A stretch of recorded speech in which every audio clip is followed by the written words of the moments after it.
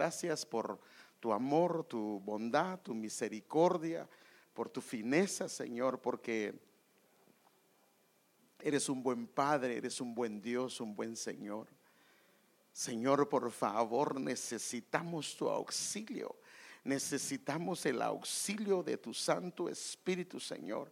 Reconocemos, Señor, que solo debido a ti podemos hacer la obra que nos has mandado a hacer. Hoy pedimos tu unción, hoy pedimos tu favor, hoy pedimos tu gracia, hoy pedimos, Señor amado, que venga sobre nosotros un manto de un temor reverente, un manto de un temor santo a nuestro corazón, y que pueda, Señor amado, conducir nuestras vidas y de una manera grata, Señor, podamos ser un olor fragante en tu presencia. Señor, bendecimos a los hermanos también que nos están viendo por los medios sociales, Señor, que el Señor los bendiga y el Señor les pueda hablar también esta tarde. En el nombre de Jesús lo pedimos, Señor, y damos las gracias. Amén y amén. El tema que quiero compartir se llama: sea Él vuestro temor. Se lo repito: sea Él vuestro temor. El temor en relación con el Señor no implica pavor, no implica huida o salir corriendo, sino implica una reverencia, un reconocimiento y un respeto a una autoridad que sabemos que es superior. Ahora, estamos la mayoría, bueno, todos nosotros viviendo en medio de un sistema, hermanos, que los estándares y los principios que el Señor estableció para el ser humano se han tergiversado tanto, y yo creo que nosotros no necesitamos que nos expliquen mucho esto, porque lo podemos ver. Ahora, el problema es que la caminata y la relación con Dios se ve amenazada por la manera de vivir del mundo. Por eso el Señor dijo que si aquellos días no fueran acortados, entonces el justo podría en alguna medida querer tomar del fruto prohibido, porque lamentablemente a lo bueno se le llama malo y a lo malo se le llama bueno.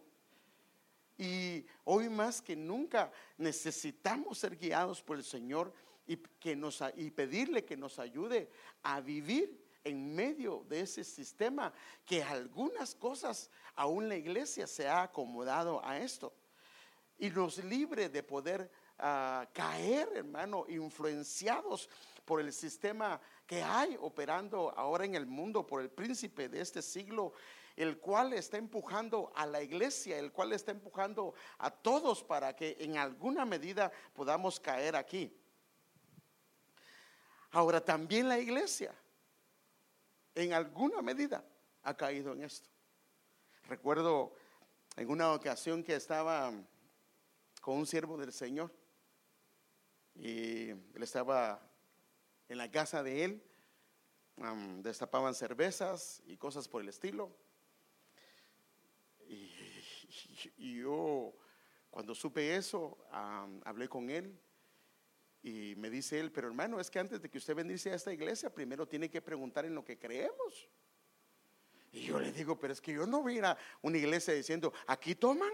Yo asumo que eso no, aquí beben licor, yo asumo que eso no lo hacen. Eso no lo voy a preguntar. Pero el problema es que si la cabeza está así, imagínense cómo está el pueblo. Entonces, esto es debido a que el temor del Señor ha menguado o en alguna medida se ha perdido. A esto lo podemos ver, hermano, no solo ahora en este tiempo, sino lo vemos desde hace mucho tiempo. Y estoy hablando, hermano, de siervos y siervas del Señor que en algún momento tuvieron un temor reverente al Señor, pero lo fueron perdiendo, se fueron adormeciendo, se fueron enfriando, y sin temor comenzaron a gobernar sus vidas. Y aquí está el asunto. Y cuando el temor deja de estar en el corazón, se tergiversa toda nuestra manera de vivir. Y si somos siervos, si somos siervas, somos ministros, somos personas que desempeñamos una función, podemos comenzar a hacerlo aparte del temor del Señor. Y esto es bien serio. Y ejercer el ministerio sin el temor del Señor es muy delicado. Y este es el caso de una familia, hermano. El siervo de la casa del Señor se llamaba Elí.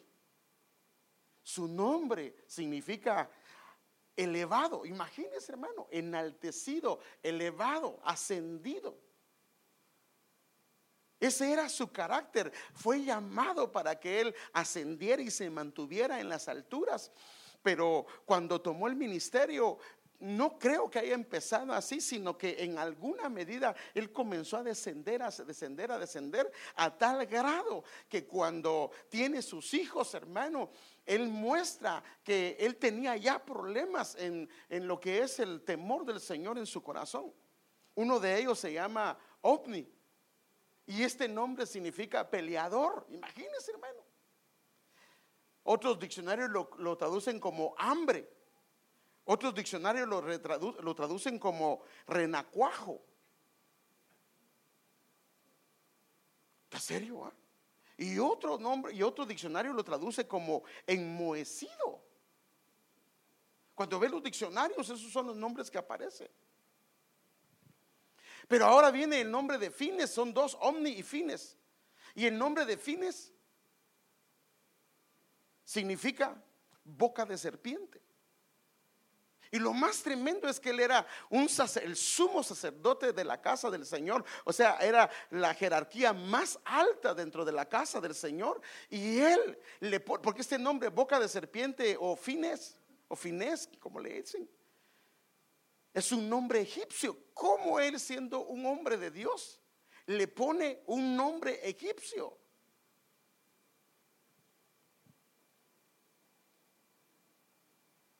Que le está ministrando un carácter. O sea que aunque él era un hombre que su nombre significaba elevado o ascendido, espiritualmente estaba por los suelos. Y esto lo llevó en algún momento a perder la reverencia y el respeto por la casa de Dios. Y usted lo ve en Primera de Samuel. Ahí es claro, hermano, que este hombre, los hijos de él hacían cosas terribles, hermano. Terribles. En las puertas de la casa se metían con las mujeres. Hacían cosas tremendas, hermano. Si quiere más entendimiento o más ver lo que hacían ellos, vaya a Primera de Samuel y léalo. Y ahí se va a quedar asombrado de lo que ellos hacían.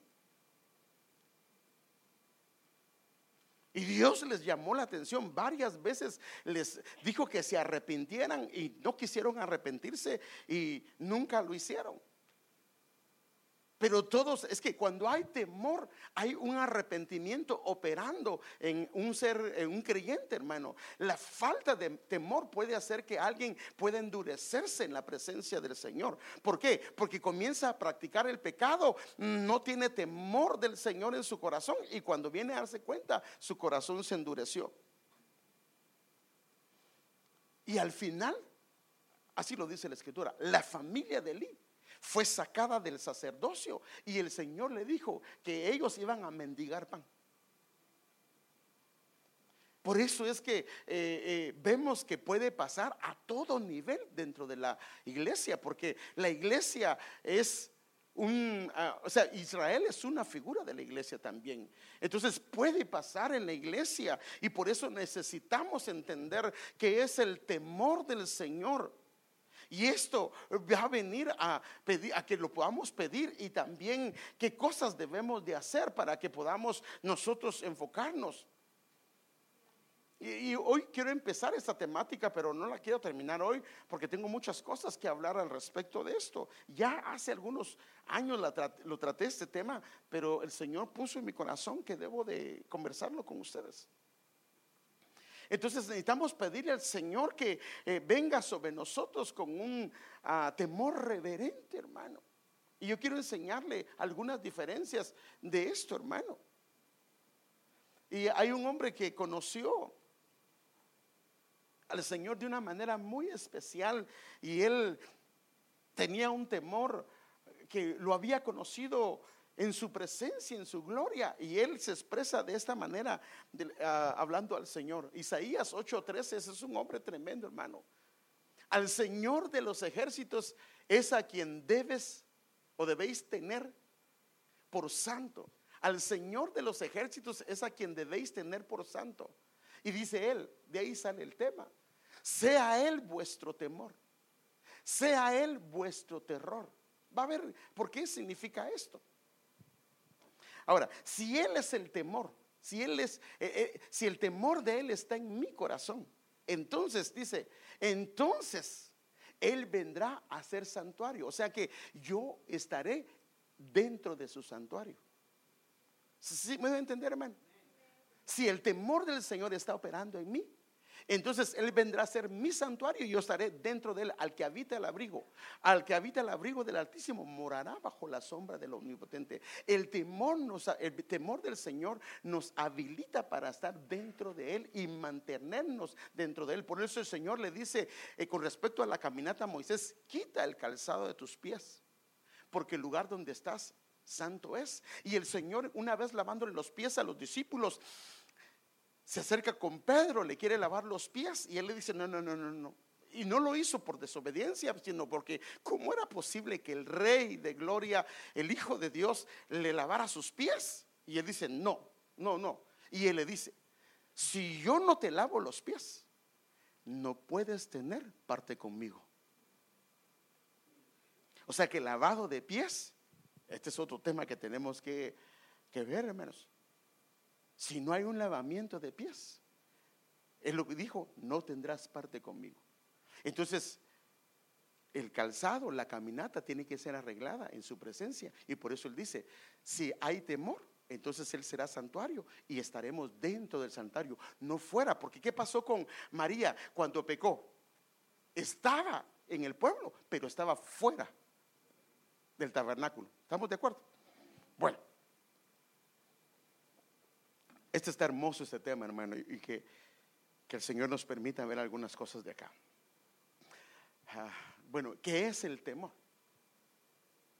¿Qué es el temor?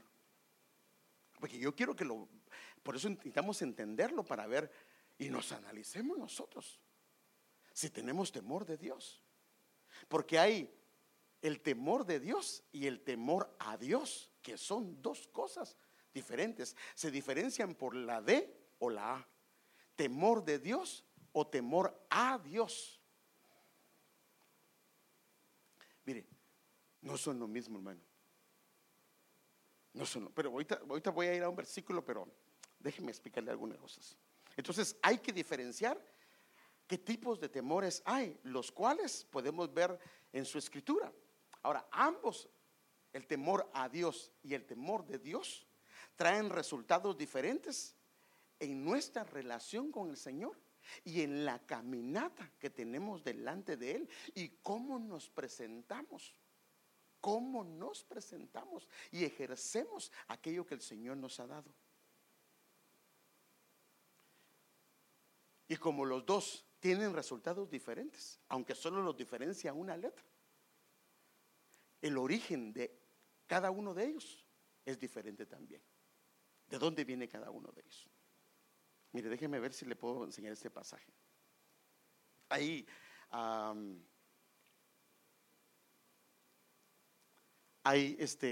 cuando Israel fue llevado cautivo, entonces el rey Nabucodonosor a la parte de norte de Israel se la llevó cautivo primero, fue en el 700 y tanto. Y como se los llevó cautivos, él agarró gente de Babilonia y de otros países y los vino a sentar dentro de lo que era Israel. Y dice que los leones salían y devoraban a la gente, y entonces ellos pidieron al rey ayuda. Y el rey lo que dijo es: les voy a mandar un sacerdote para que les enseñe a cómo deben de respetar al Dios de esa ciudad, para que ya no los mate. Y entonces mandan al rey, pero entonces venían ellos y hacían lo mínimo para no ofender al Dios de Israel, pero también adoraban a sus dioses. ¿No me lo cree? Se lo voy a enseñar. No, tenían temor a Dios, pero también adoraban a sus dioses. O sea, ellos hacían, ese es el problema del temor a Dios, hacían lo básico. ¿Qué es lo básico que puedo hacer para que Dios no me castigue? Eso lo puede leer en casa, pero déjenme enseñárselo.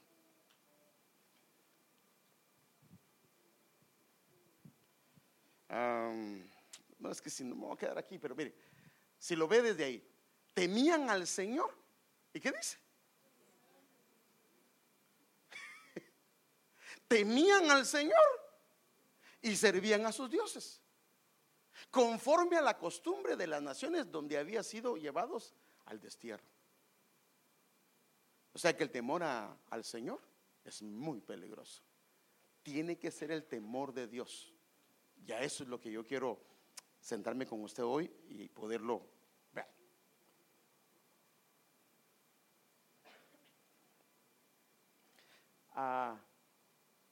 ¿De dónde viene el temor a Jehová? ¿O de dónde viene el temor? Es del fruto del pecado. Entonces, es aquel temor del mal que conduce a huir del Señor, o que peleamos contra ese temor, o que peleamos contra el mismo Dios, si es posible, debido al temor que hay. No es correcto. Este es un fruto del pecado, este tipo de temor. También es el asombro y la reverencia sentida en la presencia de una autoridad superior. Se respeta, como estos hombres respetaban a esa autoridad de Israel, ya sea que sea un padre, un esposo, o puede ser Dios, pero no necesariamente hacen lo que le agrada a él, sino que hacen lo básico para no desagradarlo y no ser castigados. Entonces, este temor es fruto del pecado. Ahora, hay un temor fruto de una relación con Dios, que es el temor santo. Que hermanos, ¿qué es? Este proviene del Señor. El otro proviene del pecado, su origen es el pecado.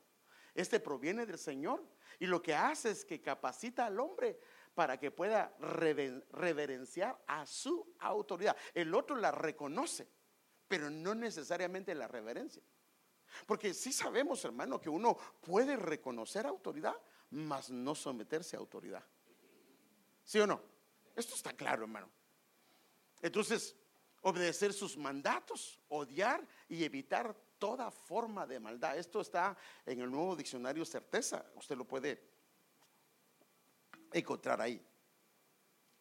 Ahora, ¿dónde empezó todo? Porque ese es el asunto. Siempre hay un origen. La Biblia nos da detalles, hermano, de cosas para que nosotros veamos dónde empezó, por qué fue que empezó y por qué sucedió dentro del corazón lo que sucedió en el hombre. Y siempre tenemos que irnos, hermano amado, al origen principal.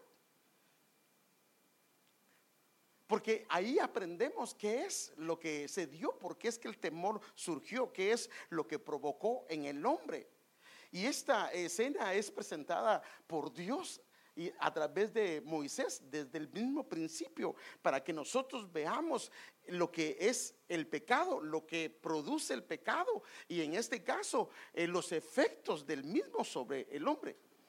Entonces en Génesis 3:8, ahí empieza todo, hermano. Y oyeron al Señor. Sí se recuerda que Dios venía y hablaba con ellos, ¿sí o no? Sí, de eso estamos claros, hermano. Hablaba con su pueblo, ¿sí? Con Adán y Eva. Él hablaba y conversaba. ¿Cuánto tiempo pasó desde la creación? No lo sé, pero la Biblia dice que él hablaba. Y oyeron al Señor Dios, pero cuando ya habían caído en pecado, oyeron al Señor Dios que se paseaba en el huerto al fresco del día. Y el hombre y su mujer se escondieron. Entonces el temor, fruto del pecado, una de las cosas que hace es que nos escondamos de él. No que nos acerquemos, sino que nos escondamos. Cuando el hombre o la mujer se comienza a alejar del Señor y comienza a esconderse pensando que esconde sus errores, sus debilidades, lo único que está haciendo es que el temor de Jehová está bajándose a un temor a Jehová.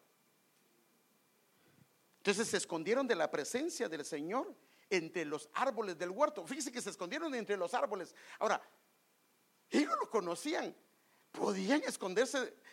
Mire la ignorancia en la que cae el hombre, porque era obvio que al Señor nada se le esconde, ¿sí o no? Ahora, el Señor comienza a hablar con ellos y el Señor Dios llamó al hombre y le dijo: ¿dónde estás? No porque no supiera, sino porque quería que reconocieran el fallo o el pecado. Y él respondió: Adán, te oí en el huerto. Otra. Entonces, una de las cosas que hace el pecado es traer el temor, se reduce en esconderse. Tuve miedo, tuve temor, porque estaba desnudo, se ve desnudo, tiene vergüenza. Es la primera vez que el hombre experimenta la vergüenza. Y me escondí. Entonces viene una vergüenza y una culpabilidad en su vida. Esto es lo que hace el temor. Entonces el temor lo que hace es huir, esconderse, apartarse, porque la santidad, por eso es que dice: el lugar que pises, dice, cuando quitas la sandalia de tus pies, porque el lugar es santo. Y si el hombre no quiere consagrarse y solamente quiere que el Señor lo bendiga, entonces él comienza a vivir un temor a Jehová. Y ellos se escondieron, se apartaron, porque sabían que no podían estar en su interior, sabían que no podían estar en su presencia. Entonces el pecado,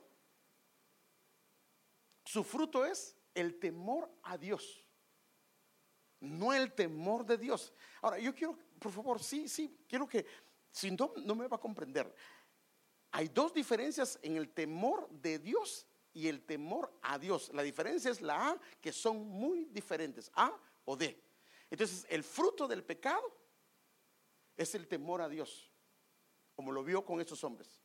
Ahora, él se escondió, él huyó, él tenía vergüenza, tenía culpabilidad, se tapó con hojas de higuera. Significa que alguien que tiene temor a Jehová, las hojas de higuera significan religiosidad. Comienza a vivir una vida religiosa, solo que no vean su desnudez. Es bien delicado.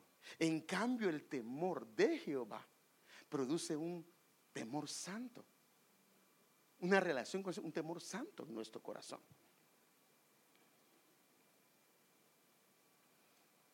Entonces veamos algunas diferencias.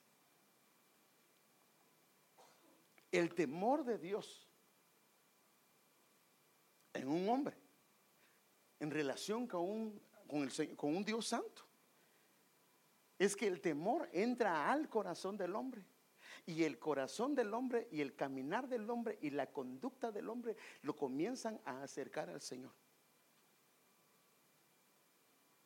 Si nos cuesta acercarnos al Señor. Mire, en una ocasión hubo una visión acá. Había una fuente, cayendo agua, y muchos se acercaban en esa visión y tocaban, pero se regresaban,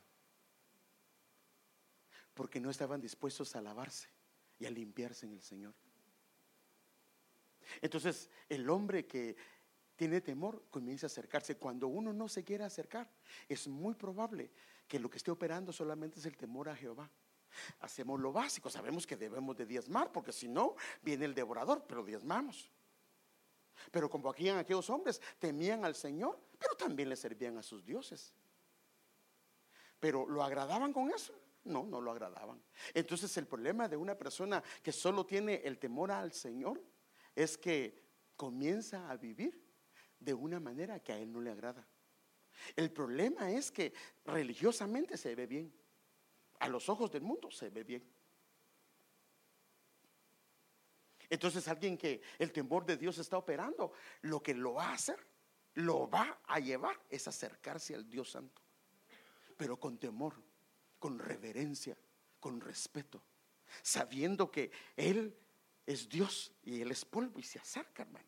Se acerca, algo lo atrae, porque el Señor es, hermano, es luz, y entonces como Él es luz, Entonces nos acercamos porque queremos ser restaurados y transformados. Pero cuando alguien solo tiene el temor a Dios, él es luz y se aleja porque no quiere que le vean sus vergüenzas, como lo que pasó con Adán, que se alejó y se escondió debajo de un árbol, debajo de otros. Un árbol es también un creyente, se escondió debajo de otro creyente pensando que con eso se iba a librar, y no. Ahora, el temor a Dios, ¿qué hace? Ese no está en el corazón, sino es un concepto. Por eso es que el temor de Dios se puede perder. Lo vemos con Elí. Tenía el nombre, tenía el ministerio, sus hijos habían sido entrenados para ser sacerdote, mas el temor de Dios había desaparecido.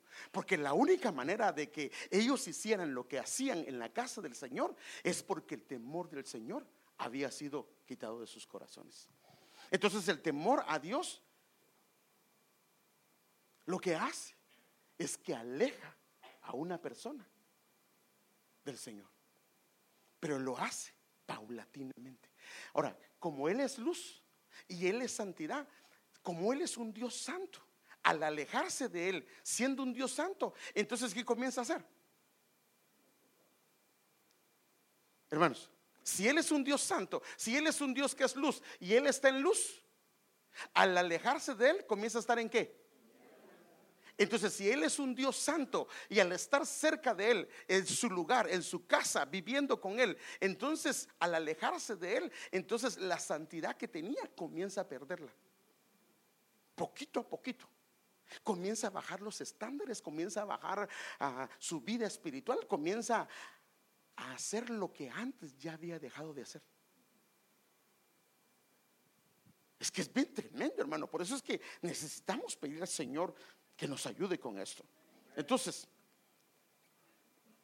el temor de Dios, veamos algunas comparaciones.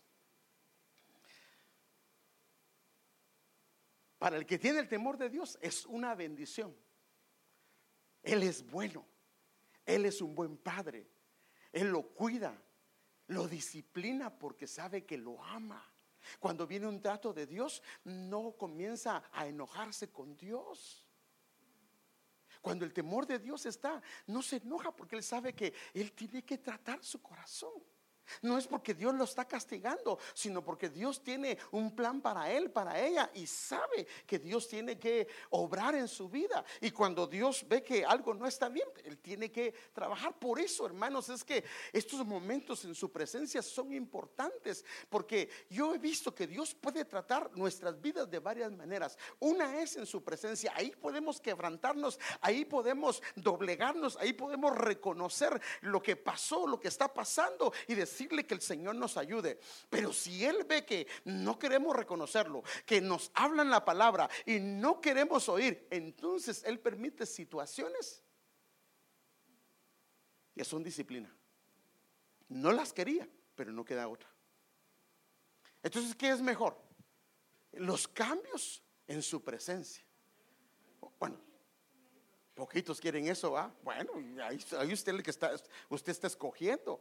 Son mejor los cambios en su presencia. Todavía otros dicen, yo prefiero el otro. Vaya pues. Mire, hermano, cuando Dios, y eso es lo que pasa, cuando Dios empieza algo, porque mire, Dios habla muchas veces y de muchas maneras. Cuando Dios comienza a tratar con alguien, ni que el pastor se meta ni se meta a nadie, Dios termina su obra.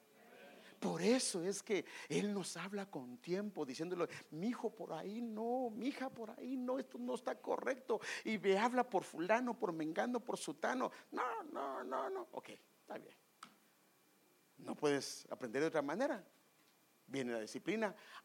Mire, el Señor le decía a Pedro, Pedro, por favor, tranquilo, no creas que eres tan fuerte. No, yo soy fuerte. Y bueno, te digo que hoy me negarás 3 veces. Y como estabas sintiéndote muy fuerte, el enemigo te ha pedido para atentarte. Y le tocó duro, hermano. Bueno, entonces lo otro es cuando el temor a Dios está, no el temor de Dios. Para ellos Dios es pesado. Créame, aún siendo creyentes. Es opresivo. Les provoca, pero ¿por qué Dios está haciendo eso? Dios me va a castigar. Les provoca miedo, les provoca pavor. Él lo ven como alguien vengativo o alguien malo. Hermanos, ¿sí sabe que hay gente que se ha peleado con Dios? De verdad, hermanos, yo por favor no estoy inventándole algo, sino que nosotros estamos conscientes, hemos ministrado y sabemos que hay gente que se ha peleado con Dios. Y no solamente hay gente que no ejerce un ministerio, no, gente que también ejerce un ministerio en alguna medida se enojó porque pasó tal o cual cosa. Y como el temor de Dios se perdió, había una manera de resentimiento contra Dios. El temor de Dios hace que se forme la imagen de un buen padre, por eso es que se acerca, de un buen Dios, de un buen Señor, por eso se acerca a Él, porque lo anhela, lo desea, lo ama, ansía oír la voz del Señor. Y entonces se va formando una imagen de un buen padre. Pero el temor a Dios lo que hace es que deforma la imagen de un buen padre. Y no lo vemos como un buen padre porque estamos molestos porque Él hizo aquello. Estamos molestos porque Él permitió aquello. Yo no sé si lo ha oído usted, pero yo sí lo he escuchado. Pero ¿por qué Dios permitió eso? Cuando ellos dicen ¿por qué Dios permitió eso? Están diciendo Él no es un buen padre, Él no me ha cuidado, Él no me ha guardado. ¿Sí o no, hermano? Eso es lo que se está diciendo. Tal vez no con esas palabras, pero lo estamos diciendo. Porque si el Señor permite, a los que aman a Dios, todas las cosas les ayudan a bien. Y entiende que así es. Pero cuando no se entiende eso, es porque el amor de Dios, el temor de Dios se ha degradado. Y entonces sí queda un temor a Dios en el caso de respeto en algunas áreas, pero comienza a cambiar la imagen de quién es Él. ¿Sabe que por eso alguna gente no le busca? Porque si no, cuando le comienzo a buscar, me vienen las pruebas. En otras palabras, lo que dice es: Él me trata mal cuando le comienzo a buscar. Su mal concepto de Dios. Cuando hay temor de Dios, crea una necesidad de buscarlo y de acercarse.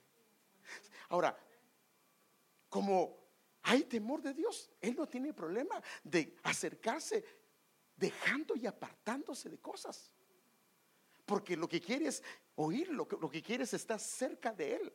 Porque, mire, si no sería religiosidad lo que cantamos: a tus pies arde mi corazón. Ese es el lugar donde yo deseo estar. Si realmente no anhelamos acercarnos, entonces el canto sería religioso, ¿o no? Pero si realmente anhelamos acercarnos, sabemos que debemos de algunas cosas arreglarlas en nuestro corazón. Entonces el temor de Dios crea una necesidad de buscarlo, de acercarse, que aunque sabemos que Él va a trabajar áreas, queremos hacerlo porque queremos oírlo, queremos verlo, queremos conocerlo, por eso decía Juan, es que a Él lo vimos, lo palpamos, lo contemplamos, y aunque los cuadró, pero ellos sabían que ellos querían estar a la par de Él. Los demás, cuando oyeron la palabra dura, se apartaron de Él, lo dejaron a Él, y el Señor todavía les dice: ¿se quieren ir ustedes? No, porque el temor de Dios estaba en ellos. Miren, hubo multitudes que cuando Él ya entró en Jerusalén, ¿qué hacían? ¿Qué hacían las multitudes? Hosana al Hijo de David. Agarraban sus mantos, se los tiraban para que Él pasara diciéndole: tú estás sobre mí, te reconozco. Era el temor a Dios. Pero unos días después estaban diciéndole: crucifícalo, crucifícalo.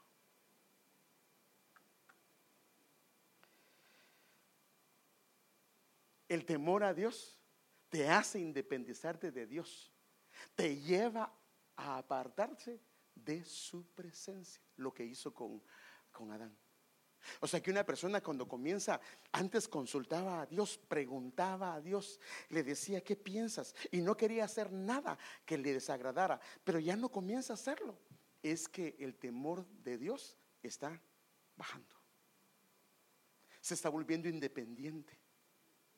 Separados de mí, el Señor dijo, nada podéis hacer. Y entonces comienza a separarse, y lo que comienza a hacer es apartarse de su presencia. Ya no lo busca, ya no viene a Él, ya no se acerca.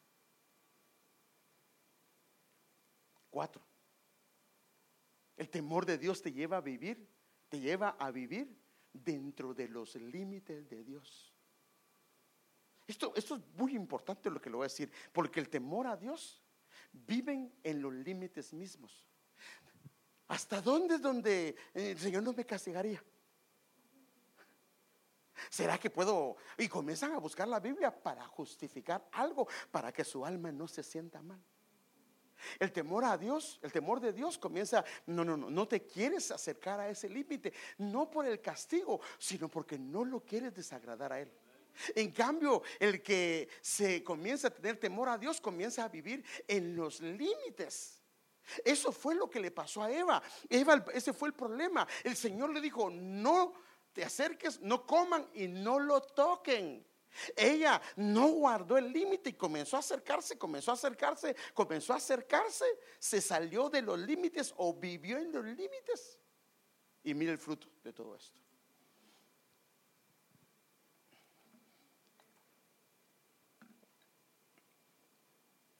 Como un trabajador, le voy a poner un ejemplo de un trabajador.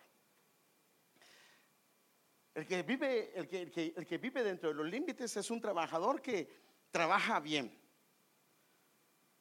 No para que el empleador lo vea, sino lo hace en obediencia al Señor y para agradar al Señor. Pero el que vive en los límites lo que hace es que busca hasta dónde puede llegar. ¿Cuál es la hora más tarde? ¿Cuál es la hora más temprano? ¿Qué es lo básico que puede hacer para que no lo despidan? No le interesa agradar al patrón, es lo que le interesa el salario. Y entonces lo que hace es lo básico. Dice, no te puedes aquí, por ejemplo, haga de cuenta que es una costurería. Aquí hay que hacer 10 playeras porque yo vi que uno que hizo 9, lo despidieron. Pues yo hago 10. Pero podía hacer 14. Pero no le interesa, yo no voy a dar de comer a nadie, al único, entonces no. Pero el que tiene el temor de Dios en su corazón, dice que todo lo que hagáis, hacedlo para el Señor. Y porque ahora, entonces, mire, por eso es que los que son buenos empleados, hermano, yo le puedo asegurar que tienen el temor del Señor operando en su corazón.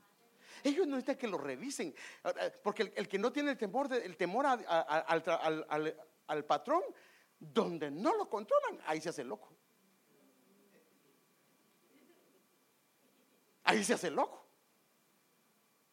Pero si lo controlan y hay cámaras, por las cámaras no lo hace.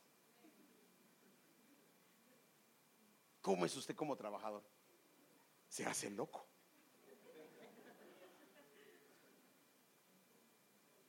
Puede hacer algo más y no lo hace. Es que todos se van a burlar de mí, pastor. Bueno, pues ¿a quién quieres agradar?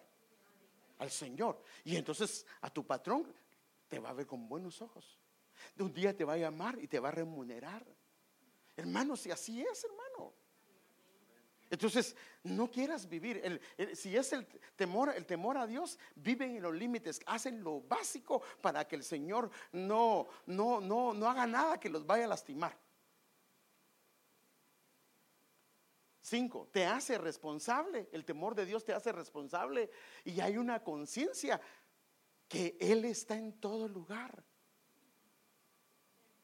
Porque el problema es que imagínese que hay una hermana en la iglesia que usted la ve hasta la falda hasta abajo, bien cubierta y todo eso. Pero los fines de semana, pero entre semana anda enseñando todo, hermano.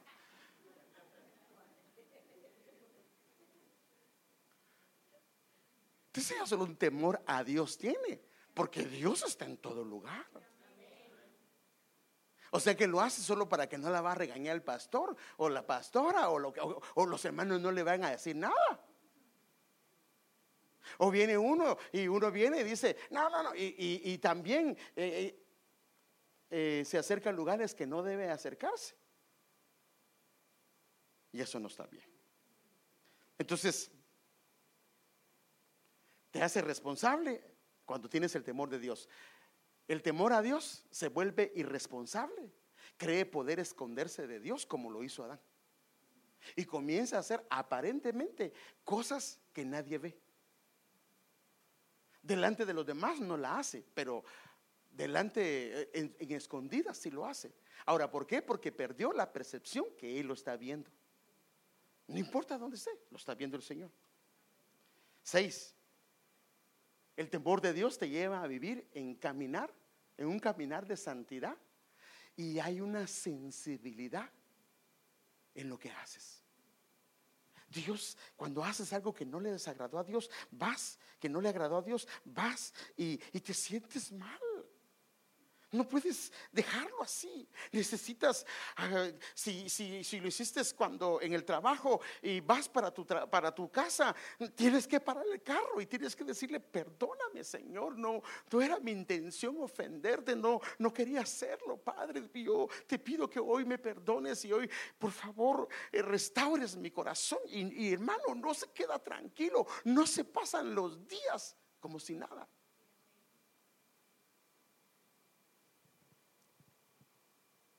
Te lleva a hacer las cosas para Él, y tu corazón se vuelve sensible. Si estás haciendo cosas que sabes que no están bien y has perdido la sensibilidad en tu corazón, es muy probable que el temor de Jehová se haya bajado y estés operando en un temor a Jehová. Pero si haces algo que no le agrada al Señor y viene en tu corazón aquello que no te deja tranquilo, es muy probable que estés operando en el temor del Señor. Y por eso es que ese temor te guarda, hermano, te cuida, hermano. Mira, hermano, el temor de Dios es tan hermoso que nos libra de cuantas cosas. Por eso yo quiero hablar de esto, hermano.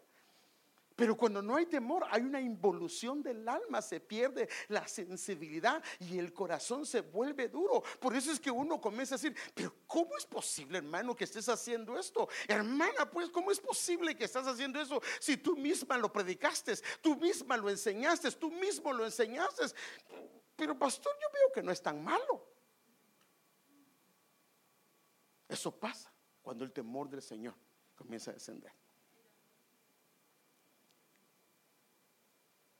Cuando el temor de Dios está operando, te hace respetuoso y servicial con tu prójimo. La manera como le hablas, la manera como te diriges, la manera como conversas con él. Cuando el temor a Dios es el que está operando, entonces te hace juzgarlos y condenarlos a aquellos que no te agradan, que hacen algo incorrecto, que no piensan como tú piensas. Por eso es que es importante. Déjeme mostrarle un versículo que pone esto de relieve, hermano. Aquel que tiene el temor del Señor, Isaías 11:3, se deleitará en el temor del Señor. Y si está deleitándose en el temor del Señor, número 1, y no juzgará por lo que vean sus ojos. ¿Cuántas veces hemos señalado a gente porque hemos visto y hemos malinterpretado algo? ¿O no le ha pasado, hermano? Y después nos enteramos que nada que ver. Mire, le voy a poner un ejemplo. De repente vemos que un hermano se tuvo que ir de la iglesia, del servicio.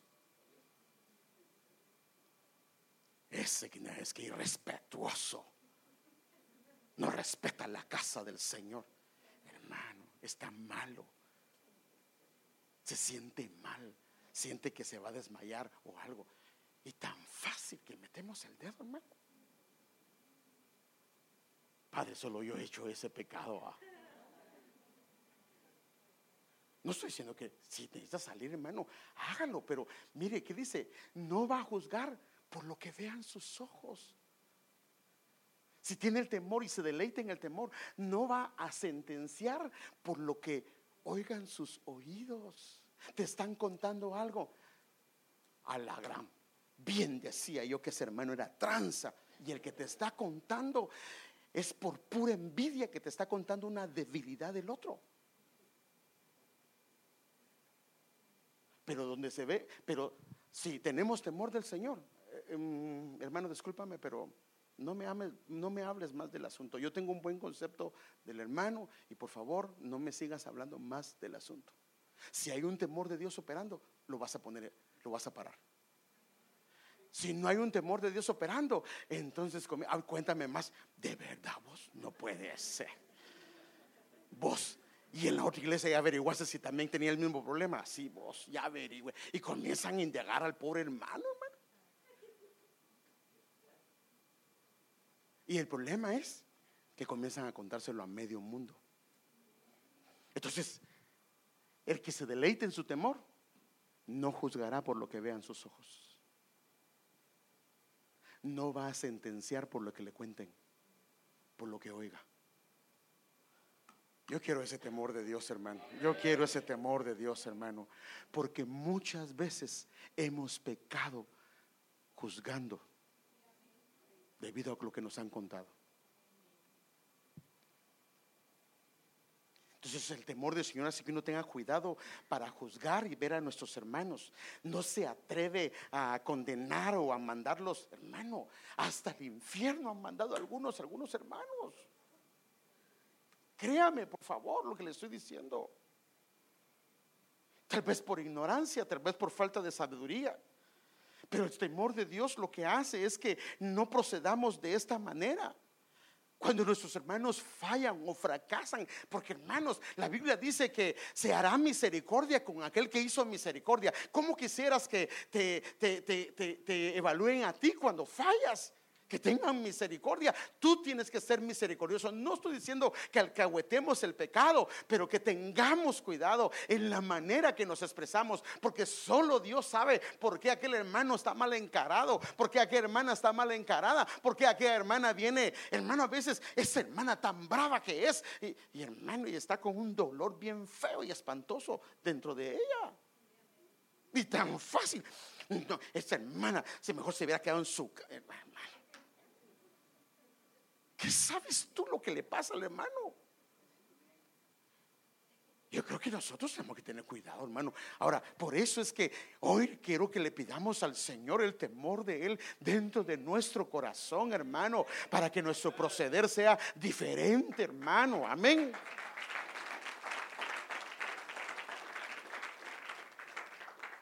Mire lo que algunos hombres aprendieron de lo que es el temor del Señor. Hay un hombre que dijo: oh, no. El temor del Señor es un tesoro. Por eso yo quiero hablar del temor del Señor. Quiero hacerlo varias veces, en varias enseñanzas.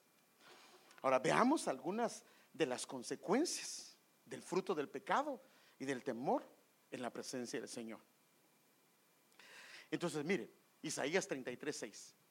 Él será la seguridad de tus tiempos, abundancia de salvación, sabiduría y conocimiento. Pero este hombre termina diciendo: el temor del Señor es tu tesoro. Tu tesoro, tu tesoro. Cuando el temor del Señor está ahí, hermano.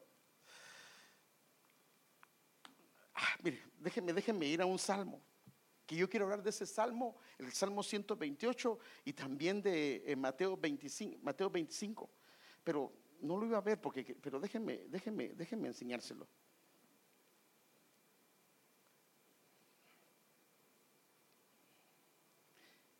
¿Por qué dice este hombre que es un tesoro? Padre, ¿dónde está?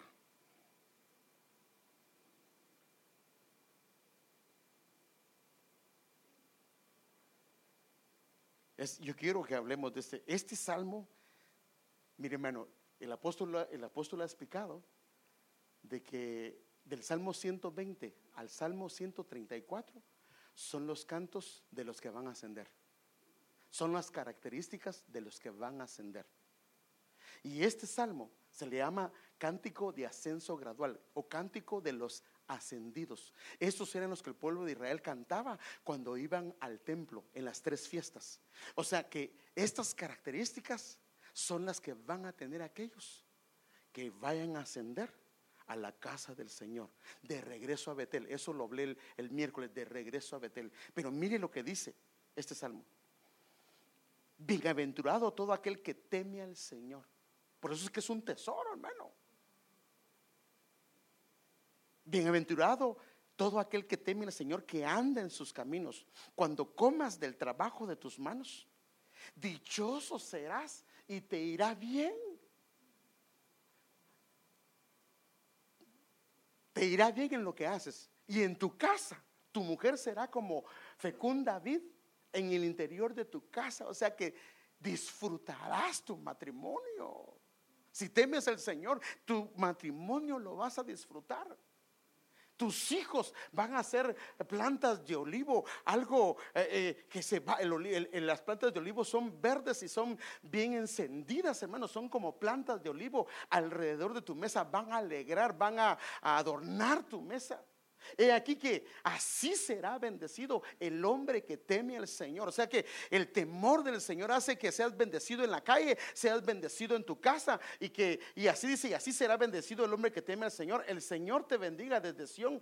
Veas la prosperidad de Jerusalén todos los días. O sea, vas a ver tus ojos no van a ver el desastre, no van a ver la calamidad. Tus ojos van a ver la prosperidad del Señor en medio de su pueblo.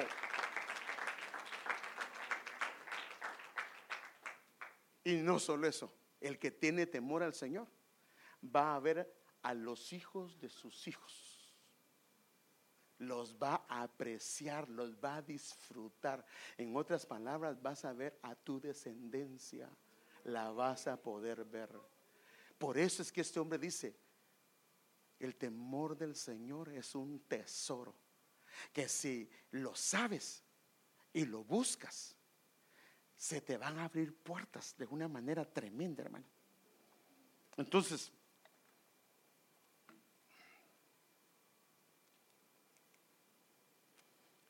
Salomón lo remarca debido a este salmo.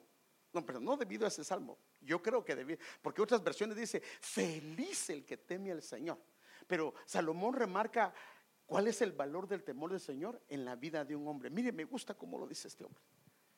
Eclesiastés 12:13 termina en la versión Oso: el fin de todo el sermón oído, de todo lo que él está diciendo, teme a Dios y guarda sus mandamientos, porque esto es toda la felicidad del hombre. El temor de Dios es la felicidad. O sea que cuando hay un temor de Dios operando, no va a venir el enemigo a asustarte. No. Porque en tu interior te vas a sentir. Por eso él dice que el temor de Dios, él va a ser su santuario. Te vas a sentir dentro del santuario y sabes que él no te va a tocar. Pueden estar cayendo 1,000 y 10,000, pero sabe que a ti no te va a llegar. ¿Por qué? Porque estás dentro de él. Eso es lo que hace el temor de Dios. Te mete dentro de él, te inserta dentro de él. Por eso es que los que van a ser llevados son los que murieron, los que se injertaron en Cristo. Y por eso él dice esto: el temor a Dios es el todo de la felicidad del hombre. El que tengan temor de Dios. El temor de Dios nos guarda para no pecar. ¿Cuánto tiempo llevo, amigos?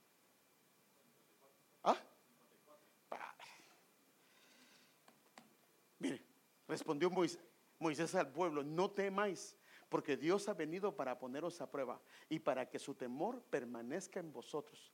Si permanece en nosotros el temor, mire, y para que no pequéis. Cuando el temor de Dios está, no queremos pecar, no queremos ofenderlo. Pero cuando el temor a Dios está, comenzamos a ofenderlo sin darnos cuenta, porque la sensibilidad de Él se ha perdido en nuestro corazón. La santidad se perfecciona en el temor de Dios. Así que, amados, teniendo estas promesas, limpiémonos de toda contaminación de carne y de espíritu, perfeccionando la santidad. ¿Dónde? ¿Dónde se perfecciona la santidad? En el temor de Dios, ahí se perfecciona la santidad. Entonces, mire, yo quiero decirle a los padres, cuando están pequeños, los logras detectar cuando te están mintiendo, ¿sí o no? Los agarras, te están mintiendo.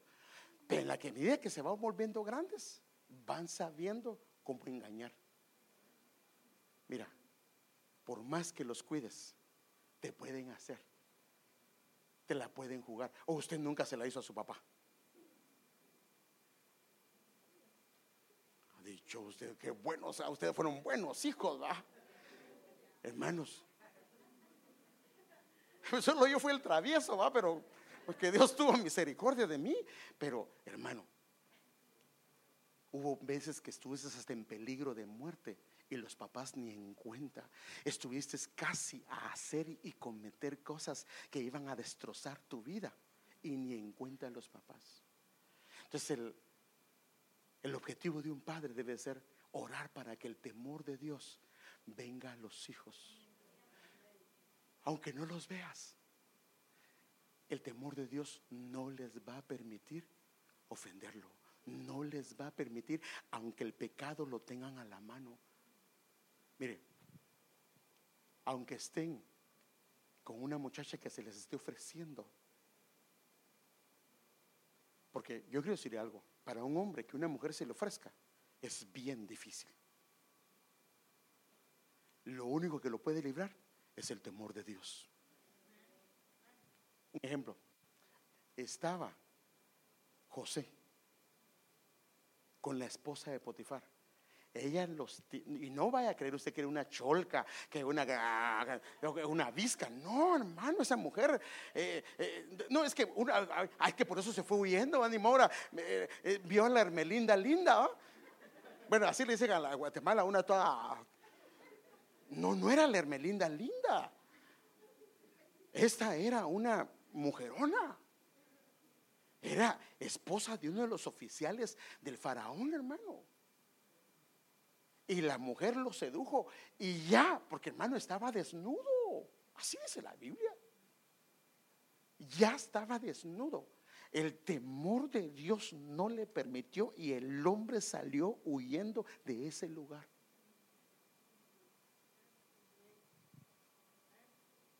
No le va a decir usted que use preservativos, ¿verdad? Mejor cuídate con esto. No. A las hijas guarda y a los jóvenes ustedes hagan lo que quieran. No. Entonces, hermanos, ¿qué es lo mejor? Que tus hijos sean guardados, que el temor de Dios venga a sus corazones. Y si el temor de Dios viene a sus corazones, vas a orar por ellos. Pero cuando vayan, tú sabes que el temor de Dios los va a cuidar, no los va a dejar. Van a estar a punto de hacer tal o cual cosa y el temor de Dios se los va a impedir. Hermano, créame lo que le estoy diciendo, hermano. Por eso es que yo animo a los padres a que ores porque tus hijos reciban el temor de Dios y enseñándoles. Ahora fíjate pues, esto lo vamos a ver después, cómo se recibe el temor de Dios. Una de ellas es aprendiendo a diezmar. Si tú no diezmas, ¿cómo quieres que venga el temor a tu corazón? Y menos a tus hijos. A ver, ¿alguien me puede leer ese versículo?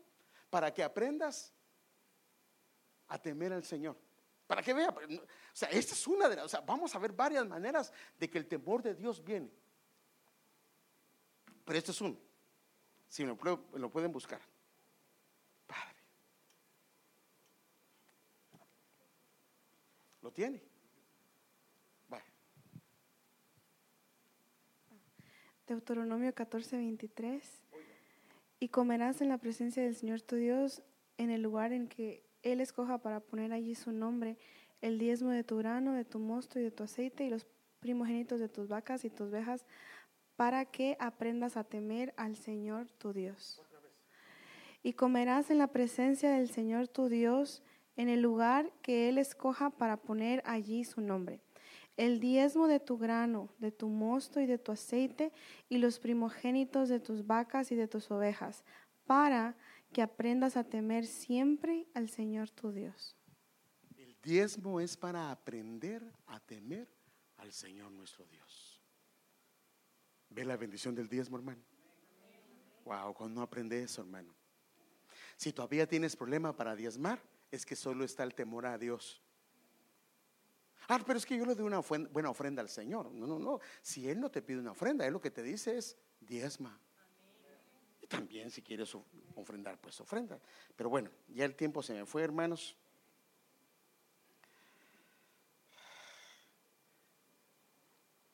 El temor del Señor es el principio. Mire, pues todo, cuando el temor de Dios está operando, todo lo que inicies va a ser así. ¿Quién es el hombre que teme al Señor? Él le instruirá en el camino que debe de escoger. Si hay temor, el principio de la sabiduría, o sea, hablando que es el principio de la sabiduría es el temor del Señor. Y si hay temor en todo principio de lo que tú vayas a hacer, el Señor te va a instruir qué es lo que debes de hacer. ¿Cuántas veces hacemos cosas que terminamos deshaciendo, que terminamos perdiendo dinero, perdiendo cosas? Y Él dice, si hay temor, Él te va a instruir qué es el camino a tomar y qué es lo que debes de hacer. ¿Queremos eso, hermanos? Póngase de pie. Ya no me da tiempo para seguir, pero de todas maneras vamos a tratando esto. Yo quiero el temor del Señor en mi corazón, hermano. No el temor a Dios, porque el temor a Dios es el temor diluido. Es el temor que ha sido adulterado en alguna medida. Pero lo que Dios quiere es que en tu corazón y en mi corazón desciende el temor de Dios. Y que te imagínese ya cuando vamos a hablar, cuando vamos a platicar, vamos a ver algo. Eso no le agrada a mi Señor. Pero si no hay temor de Dios y solo es el temor a Dios, hasta los ojos vamos a pelar, hermano. Entonces nosotros necesitamos que el temor de Dios opere en nuestro corazón. Ahora, ¿por qué? Porque eso nos va a acercar. Ahora, ¿quién sabe si te has estado acercando o alejando? Eres tú. Dios no te quiere lejos, te quiere cerca. Pero para estar cerca hay que quitar las sandalias del caminar. Hay que reconocer que hay cosas que debo de despojarme. Pero cuando el temor de Dios está operando, anhelas hacerlo, porque sabes que lo quieres oír. Sabes que quieres encontrarte con Él de una manera especial.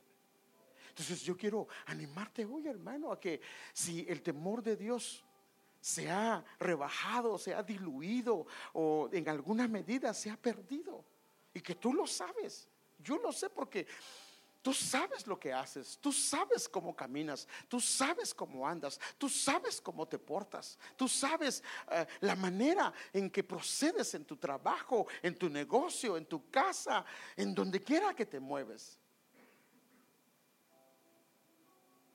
Y la única manera que fuera de la casa del Señor nos vamos a conducir adecuadamente es cuando el temor de Dios está operando. Porque aún una palabra que le dijiste a un hermano te va a llevar a decirle: perdóname, no te debí de haber dicho eso, perdóname. Pero cuántas veces sabemos que ofendimos a alguien, sabemos que le dijimos lo que no teníamos que decirle y ni siquiera nos disculpamos. Es porque el temor de Dios no está operando. Tenemos miedo que Dios nos vaya a castigar, pero eso no lo hacemos. Pero el temor de Dios te hace sensible, aún en esas cosas más pequeñas, porque en su luz, que es una luz preciosa, nada se esconde, y Él abre y descubre todo lo que hay en nosotros. ¿Para qué? ¿Para decepcionarnos? No, para que podamos arreglarlo, para que podamos decir: esto no está bien, esto no está correcto, y mi hijo o mi hija, arréglalo. El temor a Dios puede llevarnos a vivir dos vidas. y una vida mediocre en el Señor, una vida fría. Por eso el Señor dice: no quiero ni tibio, perdón, no quiero, es mejor que seas frío o caliente y no tibio, porque tibio Él vomita a alguien de su boca.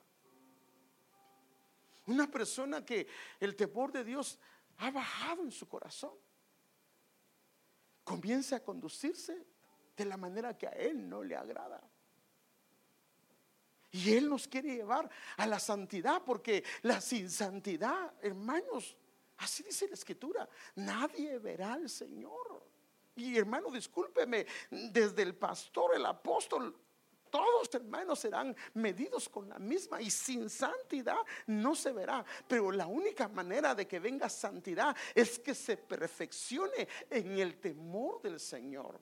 Porque la santidad, perdón, el temor es el que nos lleva a decir: esto no está bien, esto no está correcto, y nos da la gracia para quitarlo de nosotros y conducirnos de una manera diferente. Si no, como pasaba con esta familia o con este pueblo, temían a Jehová, pero lo servían a sus dioses conforme a las costumbres. Y con otras palabras, en la casa vivimos como vive el mundo. Y donde nos diferenciamos un poquito es en la iglesia, cuando cantamos, cuando adoramos. Pero no fuimos hechos para ser puestos debajo de la mesa. Fuimos puestos para, así dice la Biblia, hermanos, para estar encima de la mesa, para alumbrar a otros. Para que nosotros seamos luz en medio de este mundo, para que nosotros podamos mostrar las riquezas del Dios Todopoderoso. Hermanos, la gente honra a Dios cuando ve los cambios en ti, los cambios en mí. Pero ¿será que con nuestra manera de vivir honrarán al Señor? O dirán: ¿qué iglesia vas para que yo no vaya ahí? Porque ahí no veo que tengas cambios. No importa cuántos cantos, cuántos salmos, cuántas veces hemos leído la Biblia, si el temor de Dios no opera en nosotros, vamos a vivir en los límites, hermanos, los cuales no le agradan al Señor, los cuales el Señor no quiere. Y hacen titubear. Por eso fue que, aunque Lot era un justo, el temor de Dios había bajado y se acostumbró a vivir en medio del pecado. Logró él guardarse, pero a la larga su familia fue afectada. Por eso, hermanos, es que el Señor, hermano, así dice: salid de en medio de ellos, pueblo mío, y yo, dice, seré para vosotros padre, y vosotros me seréis hijos e hijas. Porque si estamos en medio de lo que Dios no quiere, Dios quiere que salgamos. Porque por eso es que no logramos disfrutarlo como Padre, no logramos disfrutar de lo que Él es para nosotros, hermano, debido a que nosotros no hemos acercado, porque no queremos acercarnos. Pero hoy el Señor quiere que, hermano amado, nos levantemos en el nombre del Señor y le digamos al Señor: Padre, yo rechazo todo temor a Dios, que es a medias, que vive en los límites. Y yo quiero el temor de Dios en mi corazón. Padre, delante de tu presencia estamos hoy. Señor, que no sea solo conocimiento que venga a nuestro corazón.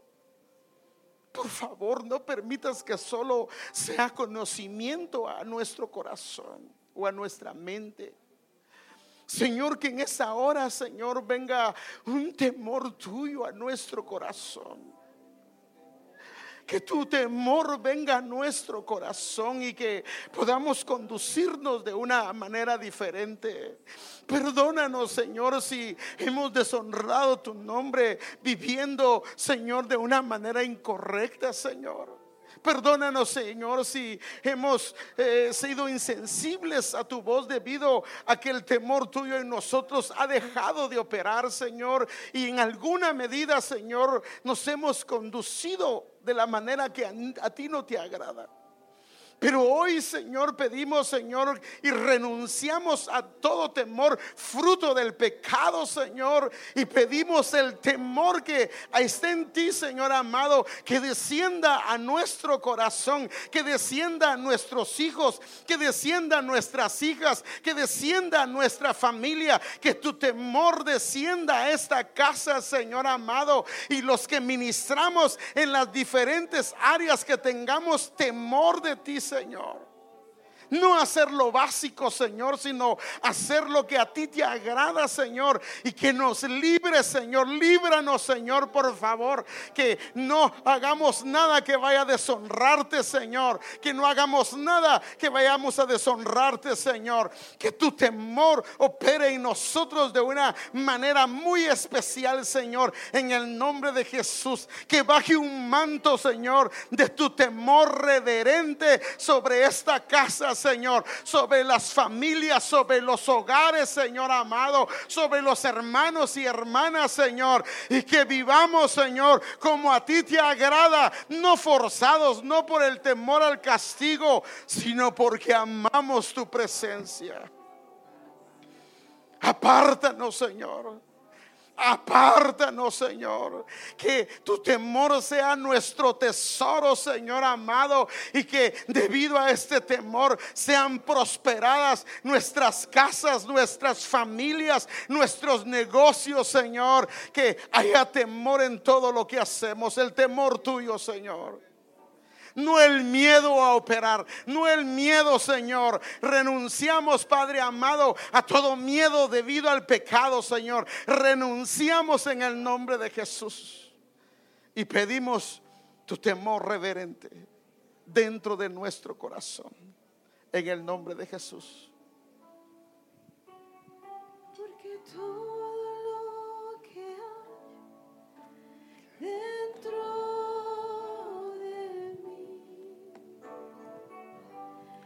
necesita ser cambiado, Señor, y porque todo lo que hay dentro de mi corazón necesita más de ti. Porque